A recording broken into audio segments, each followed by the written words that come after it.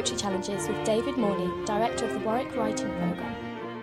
Welcome back to Poetry Challenges, the podcast series in which we play with language and make it into new toys and little machines called poems. This episode is called Playing Tennis with the Nets Down, and it's all about finding ways to create free verse without ignoring the fact that free verse is also a form of poetry. The American poet Robert Frost remarked, "Making little poems encourages a man to see there is shapeliness in the world. A poem is an arrest of disorder."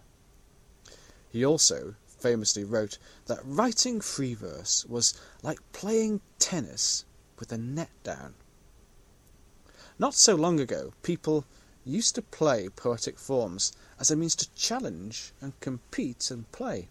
For example, serious and lively competitions of performance, based on the command of traditional Welsh metres, continue to take place at an annual Eisteddfod.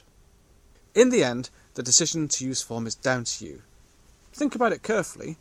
We tend as people to prefer the work of craftspeople and strong designers when we are choosing our furniture, music, cars, films, paintings, clothes, buildings or computers.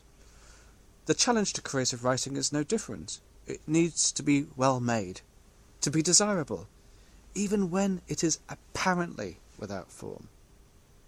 So, there is nothing free about free verse. It will not liberate a country or open a prison, and to write in free verse well is often harder than writing in form. The free in free verse refers to the freedom from fixed patterns of metre and rhyme. But writers of free verse use poetic devices like alliteration, figures of speech, and imagery. Bear in mind, there is nothing new being said or done here. Free verse has a long history and is as ancient as Anglo-Saxon verse. Free verse can be written quite brilliantly, but I would argue that good free verse is harder to write than good formal verse. At best, there should be no sense of a distinction between the old shapes and the new, or apparently new. D.H. Lawrence stands out as a practitioner whose unmetered poetry was clearly better than his metered poems. There was a no man's land between where his poems stop and where his prose begins. For examples to imitate, read his poem Snake, or his poem Bavarian Gentians. Here is an excerpt from Bavarian Gentians. "Reach me a gentian, give me a torch, let me guide myself with the blue forked torch of this flower, down the darker and darker stairs where blue is darkened on blueness, even where Persephone goes just now, from the frosted September to the sightless realm, where darkness is awake upon the dark." Here is your poetry challenge for today. Write 2 poems in free verse, but using repeated phrases as a restrictive device to pattern your poem. Write 1 poem using the phrase, "I wish that," at the beginning of every line. Write another poem in the form of a curse.